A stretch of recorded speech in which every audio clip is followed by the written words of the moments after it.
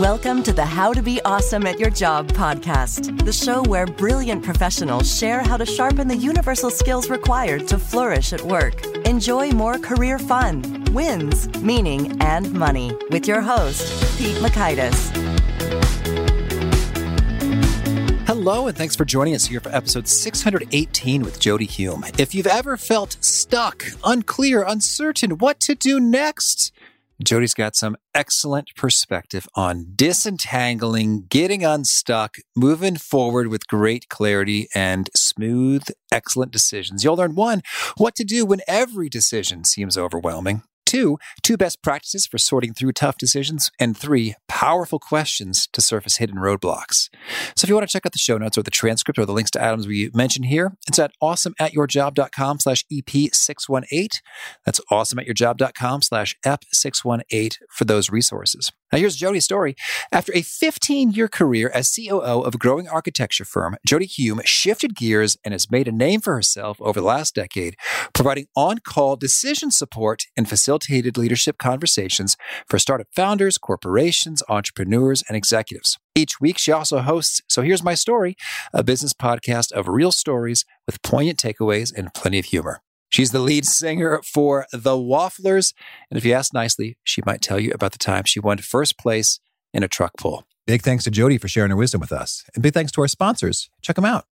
One sponsor to check out is LinkedIn Jobs. Did you know that you can post a job for free at linkedin.com/beawesome? And with a fresh year, perhaps you're like many small business owners looking for some fresh insight and talent to make 2024 extra amazing. Well, LinkedIn Jobs has created tremendous tools to help you find the right professionals for your team faster and free. I love how they make it so easy with their promotion and selection tools. LinkedIn isn't just another job board. No.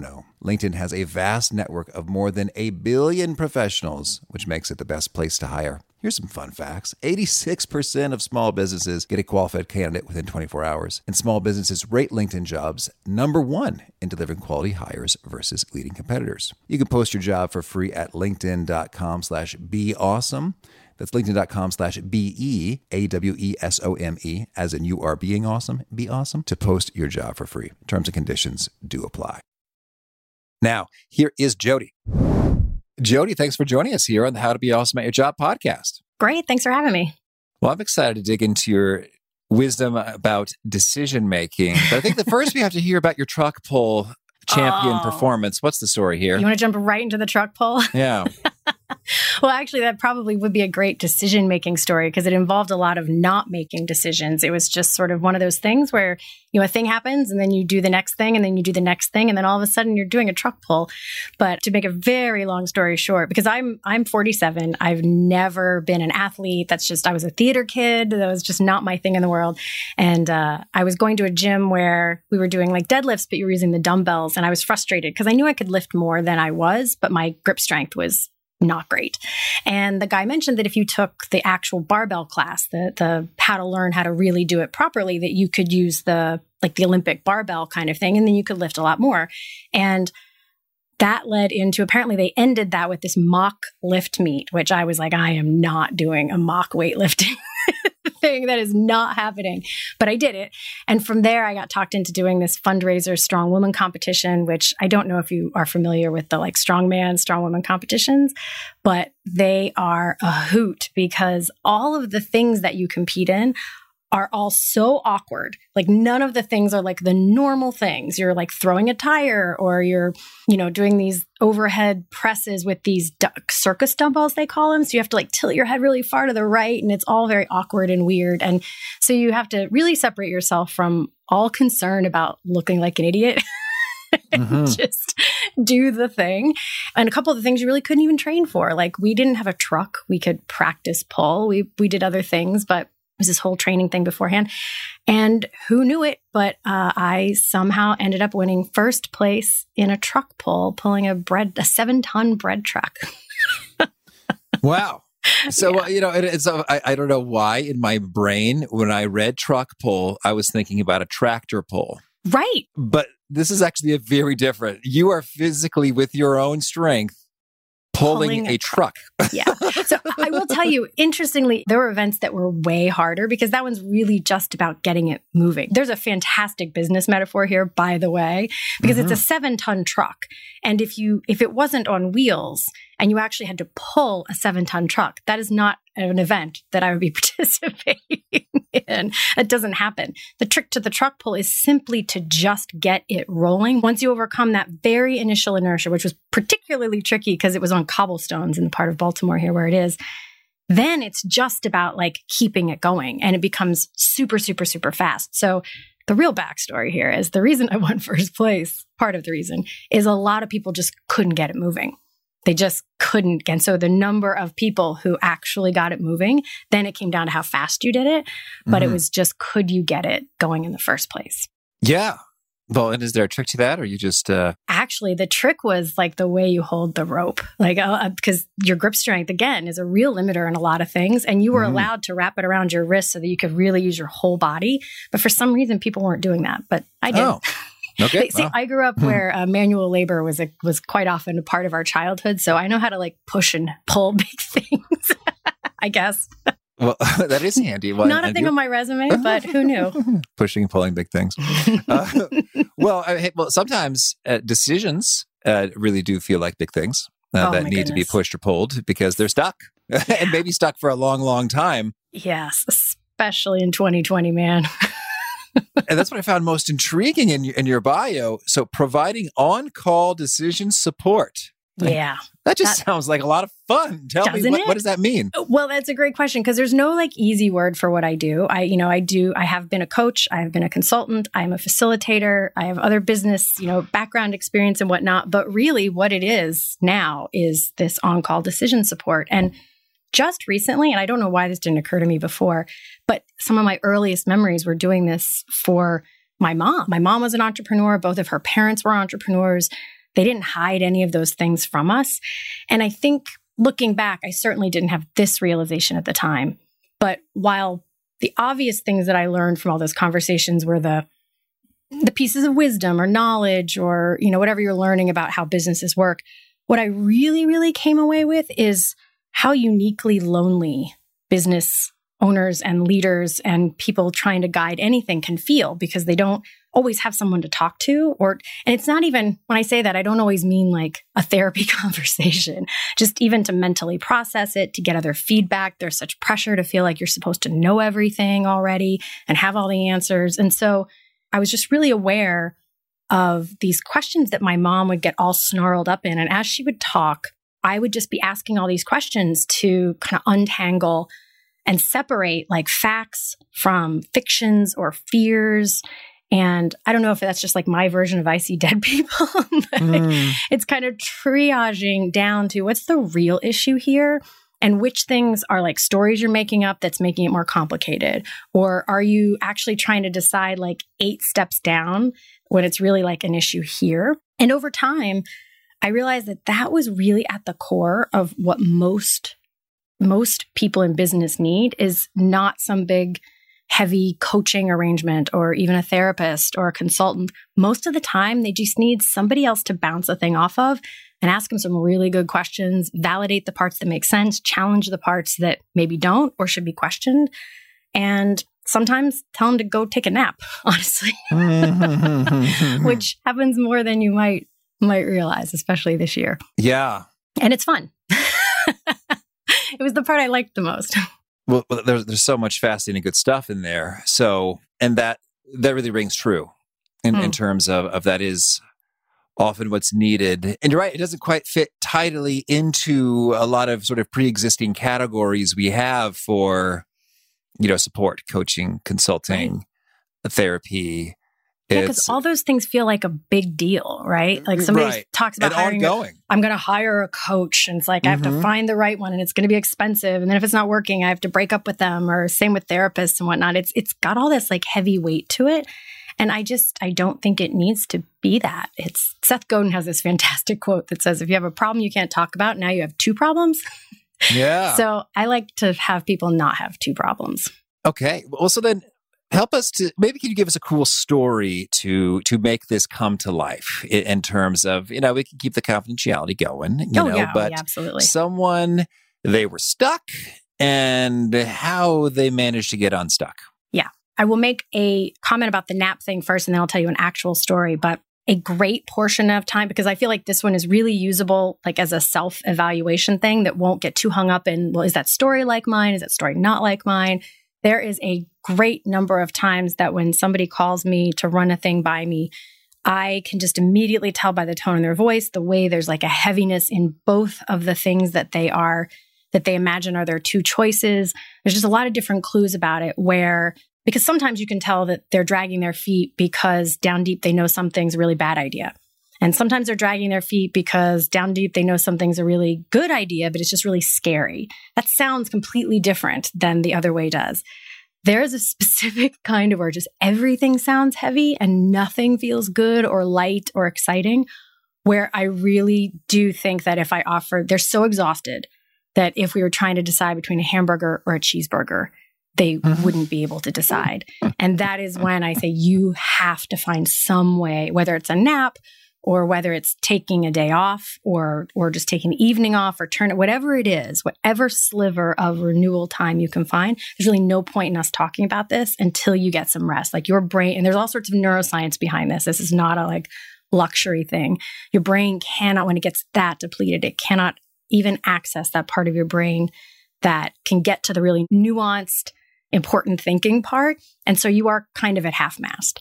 So I always sort of say to people, if I have one piece of advice, like check in on if you need if you need a nap or if you need a break, if you need to go walk around in the forest for a little bit or something, and just see if that makes your problem easier. Because a lot of times, you just sort of magically, there's an easy decision on the other side.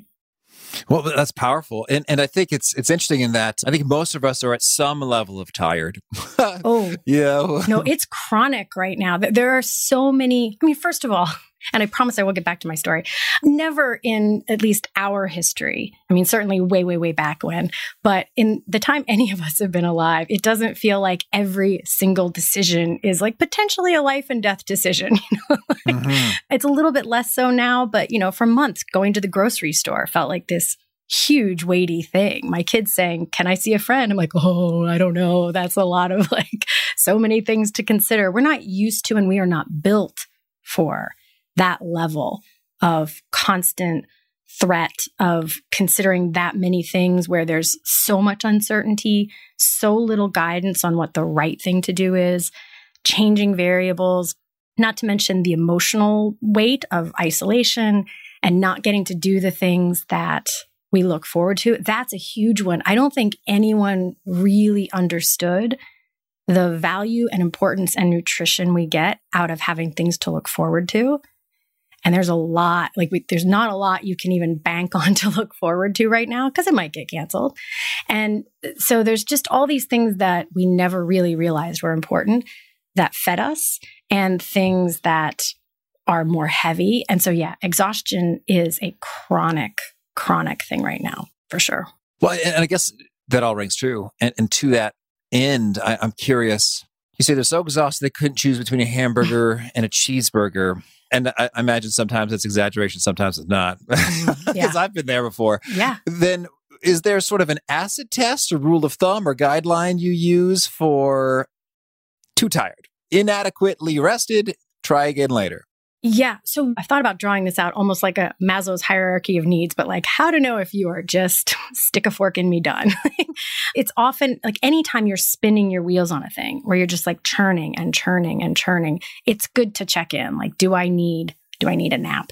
If everything starts to feel heavy and not fun, that's another time where if you sort of, I think in metaphor a lot. If you do like a 360 spin around everything in your life and nothing is like, oh, that's a place where that feels good. That's a really good sign. You just need to get out. And I want to be super clear about something. I preach this talk. I stand on this soapbox all the time, and I am just as bad about this. We went on a vacation in August, sort of. I mean, it wasn't even a real vacation. That's kind of the point. And we could only get this little cabin in the middle of nowhere. was from Monday to Friday, and that felt like a vacation. I knew we needed to get out of here because we'd been in here for weeks and months and months. And that felt like a long time. And I didn't really think through the fact that, you check into the cabin on Monday and at like 4 and you check out at like 10 on Friday. So really it was only like 3 days. So it didn't really quite scratch my reset itch. And I came back over the weekend and I did some work on Monday, and it just wasn't, I really needed that renewal, and I wasn't feeling it. But on Tuesday, a friend of mine called me to see if I wanted to go for a hike. And of course, what's my immediate thought? Like, I can't take the morning off. I was just gone for a week. I got to get back to work. But it was the only day that week that was going to be nice. And so I went. And here's why I'm telling you the story. Because I feel like it provided me quantitative evidence of what happens neurologically speaking when you are basically, your brain's like a wadded up piece of paper. Because I love to take pictures. I love taking pictures. And when I got home from this hike, it was a 3.5 hour hike, the first half of the hike on my camera roll, there's 2 pictures. And they are the most boring, obligatory, like if somebody said, Jody, you have to take pictures of the trees and pictures of the sky. And that's it. There's nothing of interest. And then about halfway through, I start taking like a few pictures. The last like half hour, 40 minutes of the hike, I take like 70 pictures, and they're some of the coolest, most interesting, like really, I love these photos. And for the next 3 days, I was like on fire. I got more done. Decisions were easy. Everything seemed simpler. And it's like that camera roll, I just watched my brain unfold back to its normal shape. And I felt it, like I felt more relaxed. So the other thing too is, I would just say you don't necessarily need validity that you need a break. It's not going to hurt you to get like an extra break. So just take a break and see if it helps, and use that as evidence to give yourself permission to take the next break. Yes.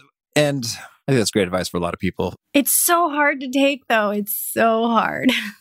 Well, I guess what I was driving at is, so there's one place is like just clear. It's like nothing seems fun or interesting. Okay, yeah. Check. Definitely need some refreshment. I'm having a hard time making even the most basic of decisions, like what do I feel like eating? All right, another great indicator. Rest is urgently needed. Anything else that leaps to mind for you there? Just staying a little bit more attuned to your energy level before it gets that depleted, because it takes more at that point. So I think of it, in business, we talk a lot about financial capital, and I think a lot about energetic and emotional capital. Mm-hmm. And just paying attention. I kind of, it sounds kind of corny, but I check in I won't say I do it every day. I'm just not that routine about things. But every couple of days, I kind of check in on what is giving me energy and what is taking energy. And it's almost like it's just a math formula. Are there more things giving me energy than taking energy? And not every day is going to be like that. I mean, you're going to have days where there's more taking than getting. It happens. But the sum total has to be that for it to be sustainable, is that you are at least neutral, if not positive. And I use that to judge the mix of clients I have at any given time, or the type of work that I'm doing, or even in parenting. Like my husband and I sing in a band. My husband played in a pool league. We do those things because we're better parents if we're happy humans. And so just making sure that you don't get depleted along the way, so that you don't actually need like a litmus test, because you're just making sure, it's just nutrition really, making sure the good things are going in. Okay. Well, so then let's get an example then. So someone's stuck, and then we disentangle and it's all clear. Yeah, just like that. Mm-hmm. That's all there is to it, just like that. No, so here's one of my favorite stories actually. So a few years ago, I had a client call, because it hits on some of the reasons why this work feels so important to me. A client called me. I'd known him for quite a while, but we hadn't worked together in a little while. And he said, I want to run this by you because everyone in my life says this thing is a really good idea. And on paper, I know it's a really good idea. And I'm dragging my feet and I don't know why. I was like, all right, let's dig into it. Tell me what's going on. And so the deal was that he had an opportunity to, I forget whether it was a merger or an acquisition, kind of doesn't matter, to like merge with this other company. And on paper, almost no one in the world would say it was a bad idea. Like on paper, it looked like a really good opportunity, financially speaking, growth of the business, all these kinds of things. If you sort of flip over to the personal side of his life, because of those things, his wife was super excited about it even. She's like, this is great. This is, the growth you've been looking for and blah, blah, blah. So he was getting support from there. His business friends he was in a peer group. We're all saying like, how could you say no to this? This is a fantastic idea. And he said, and I lie in bed awake at night, and which is where a lot of the stories that come to me start. I often hear like, this is what I'm worrying about at night. He said, I'm lying in bed awake tonight, and I just get sick to my stomach when I talk about doing this thing. So I do what I do. I poke around because it's not like I'm no oracle. It's not like I know all the answers. So I kept asking him questions. I kept kind of poking around, looking under this rock, looking under that rock, sort of pulling on one thread. That didn't untangle anything, pulling on this one. And then all of a sudden it hit me. And I said, hold on a second. How old is your son right now? And he was going into his senior year. And I said, what is your next year going to look like if you go ahead with this deal? And he was like, oh, I'm going to be gone. I have to travel here, I have to travel there. I'm going to be in Phoenix for this amount of time and whatnot. And I was like, huh. And he's like, why? I was like, didn't you say at one point that it was really important for you to be around these last couple years of high school? And there was this long pause. And he was like, that's it. That was the thing that was like stuck in the back, that this personal detail, which doesn't show up on sort of the business conversations. And this is one of the most important things for me, is that there are things that have to do with a specific company that are all really, really important. Then there's a list of questions and curiosities that have to do with business in general, or the person, or their sort of family circumstances. And then there's the person themselves and their weird quirks and strange things they care about. And if you're really curious about all of them, you kind of dig down to a thing that all of a sudden zings on it. And he didn't want to miss that last time. And so basically that was sort of sticking his oar in the water. And the minute I mentioned his son, he got it. He was like, oh my gosh, I don't want to miss this time. I'm like, right. And the cool thing about this is that didn't mean he didn't do the deal, because it was still a really great thing. But he was, with that knowledge and that awareness, he was able to do it in a way that didn't completely ruin that entire year. He's able to stay here more. That meant it not being as great a deal because he had to make some concessions, but that was okay because this really mattered to him. And so what I think is important here for decision to support is any way that you can make the invisible more visible, to bring those things into light so that then you can use them to decide better. Yeah, that's powerful. It's like we know things in our body, in our emotions, in our subconscious, in our intuition that we can't yet articulate. Mm-mm. And so, but there's something there that's real. And so that's kind of magical. And do not step over it. That's the thing is like, if you step over that, if you step over whatever it is that's making you drag your feet, there's a cost to it. And the interesting thing is sometimes what's hanging you up is just a fear or a story you're making up. I mean, that whole thread of things comes up a lot, where when somebody's telling me what's going on, to me, it always sort of feels like a peanut M&M, except in this, it's a terrible metaphor because in this case, chocolate is bad. Yeah. Or not bad, but just not useful. And so I struggle with that here. But, when somebody's telling me a situation that they're trying to figure out, there's always this, the peanut's like the nugget of truth. There's always this truth that's really real, that's in there if you listen. But then they often, and by they, I mean also me, sometimes you wrap it up in suppositions about other people, in assigning intent on, this happened. And clearly she said that because X, Y, Z. And then they tell you this elaborate story that you're like, wow, I couldn't have made that connection if I tried. Like, those two things are not synonymous. Mm-hmm. And they layer on all these things. And then they create this like swirl of stuff that makes it really hard to decide. But only some of that is factual and some of it's story. And the story might be right, but when you conflate them all together, it makes it really hard to decide. Yeah. Well, I'm sold. So Jody, go ahead. Well, I was just going to say, doing this work is simply like watching someone else parallel park a car. And the cool thing is almost anyone can do it for you with just a tiny bit of structure. And so the one thing that I will tell people to do, because like I said, you can try it for yourself. And sometimes I can do it for myself. It's really hard. But is just simply for the first, 5-10 minutes, just a little bit of time, they're only allowed to ask you questions. And that also means you can't you can't say a suggestion in the form, like just by raising your voice at the end. So it sounds like a question, like, have you considered da da da da da da? That's not a question. Just be what I think of as like stupidly curious. Because a lot of times when people are talking to us, we want to sound really smart, like we want to be helpful and give great insights and whatnot. And I'm a big fan of asking questions that you think you might know the answer to, like being brave enough to ask, well, how does that feel when like something is like that you think you're supposed to know how it feels? Because doesn't everybody feel happy or sad when that thing happens? Well, guess what? Maybe not. And like being brave enough to just ask questions and be super curious and dig into a thing.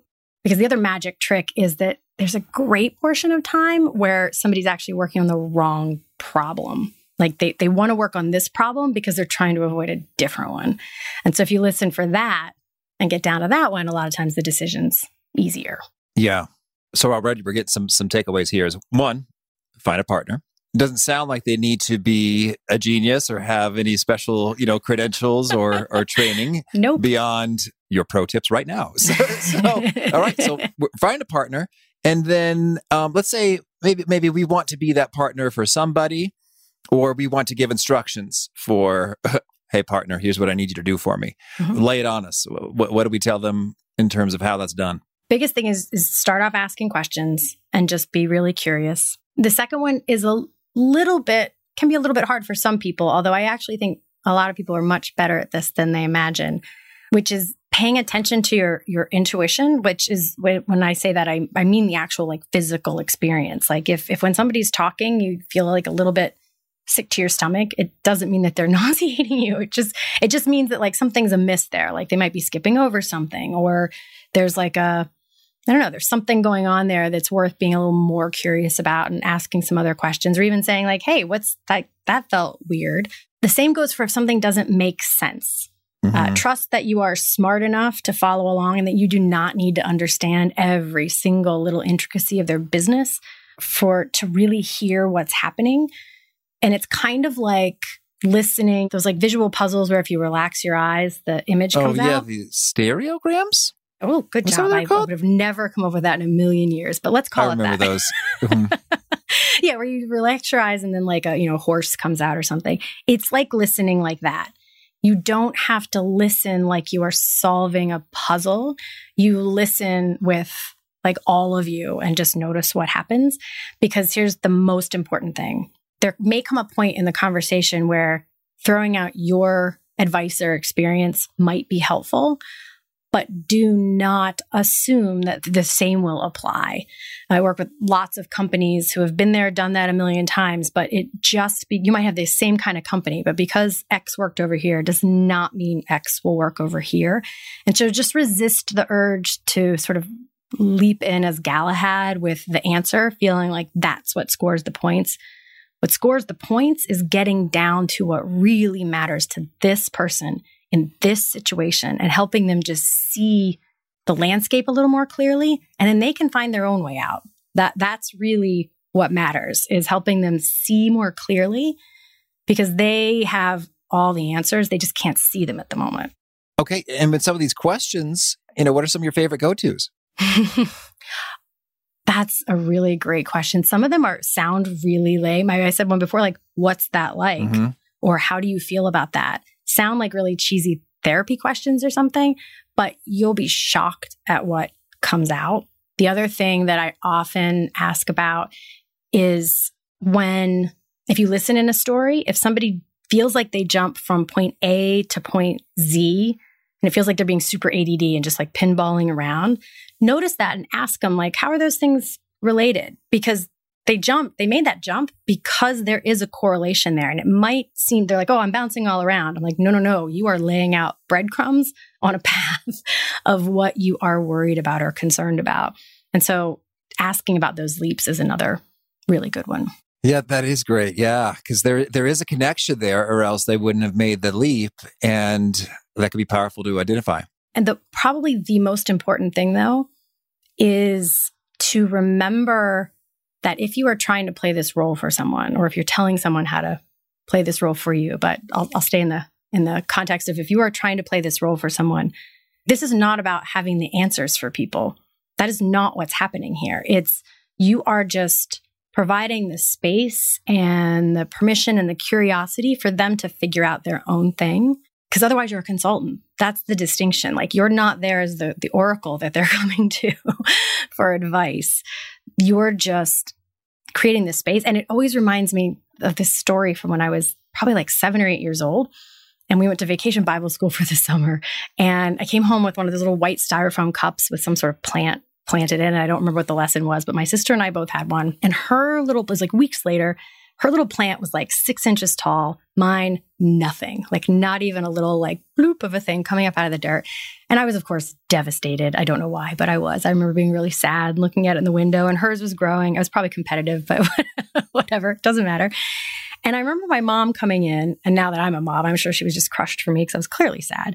And she looks over and she goes, And she reaches over and with just like her pointy finger, she like flicks this little like glump of dirt, like just this little tiny glomp, whatever that is, of dirt. And boing, up comes my plant, which was nowhere near as big as my sister's, but it was growing. It was doing everything it needed to do. It just had this little like clump of dirt that was a little bit heavier than it had the strength to be. And when she just flicked it out of the way, it got about the business of continuing to grow, and it didn't even need our help. Mm-hmm. And that so often feels like the work of being someone's decision support, or like watching them parallel park a car. You're just kind of pointing out the things, but they are doing the work. It is not your job to be like the rescuer here or the answer provider. You're just facilitating their answer for themselves, really. That's beautiful. Thank you, Jody. Tell me, anything else you want to make sure to mention about energy or decision-making or supporting others' decision-making before we shift gears and hear about some of your favorite things? Just that the thing that I would really watch out for that ties all these things together for me is there's that stupid phrase that came up somewhere in leadership where like it's lonely at the top. And I think in business, it's stupid for it to ever feel lonely. I don't know how we made it so taboo to have any conversation in business that doesn't look like everything's great and we know all the answers and we're killing it. It's a huge disservice to the growth of the company and to the growth of the people who are trying to grow the company. And so finding these places where you can have the conversations that don't have anywhere else to go is, I just think, powerfully important for the individual people, but also for the companies as well. Well, thank you. Well, now can you share with us a favorite quote, something you find inspiring? Yeah. So definitely my favorite quote is that Seth Godin quote that if you have a problem you can't talk about, now you have 2 problems. And a favorite study or experiment or piece of research? That one would definitely go to the neuroscience of sleep and how, I'll make this very short, but just switching to like 6 hours of sleep a night not only has just as bad of effect as being awake for 3 days, but in comparative studies to those 2 groups, the people who switched to 6 hours of sleep, not only did they lose like 15 points in IQ testing on the cognitive testing like before and after, but the really scary thing was the people who had been awake for 3 days were very aware of their impaired ability and felt like you're like, I shouldn't drive and I don't feel so good. The people who had just switched to 6 hours were equally impaired, but reported zero awareness of that impairment. Well, that's very fascinating. Now, that impairment, so 15 points decline in IQ test scores, I got to believe in some ways those who were sleep deprived for 3 days were more impaired on some dimensions.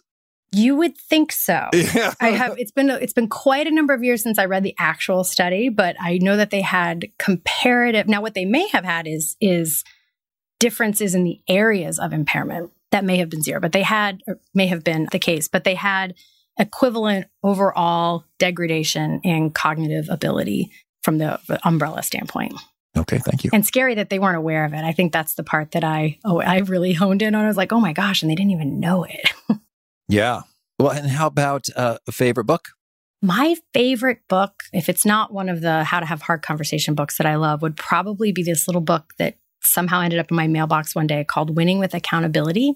It's by Henry Evers, I believe.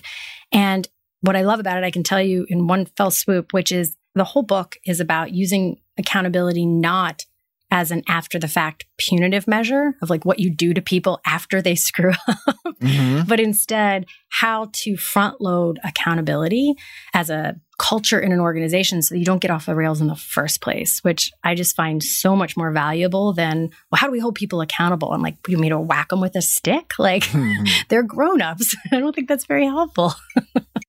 Okay. Well, so sticks are not the tool, but sticks are not the tool. Is there a favorite tool that helps you be awesome at your job? My favorite tools were whiteboards and sticky notes and helping like people visualize and see what was previously fuzzy. And so that has all gone the way of the dodo this year in 2020.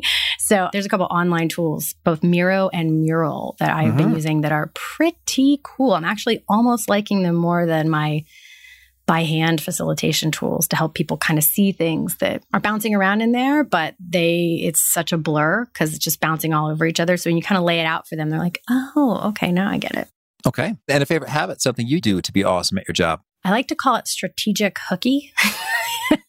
Kind of goes back to the conversation we were having about when I just feel like I'm beating my head against a wall or I'm slogging. And I really do, I'm not even joking. I think it's a strategic habit to know when to play hooky and go play guitar for the day or go for a hike or do something to get my head back in its like normal shape. And I have never once regretted that. And I end up getting the excuse is always I have too much to do that. That's always the excuse.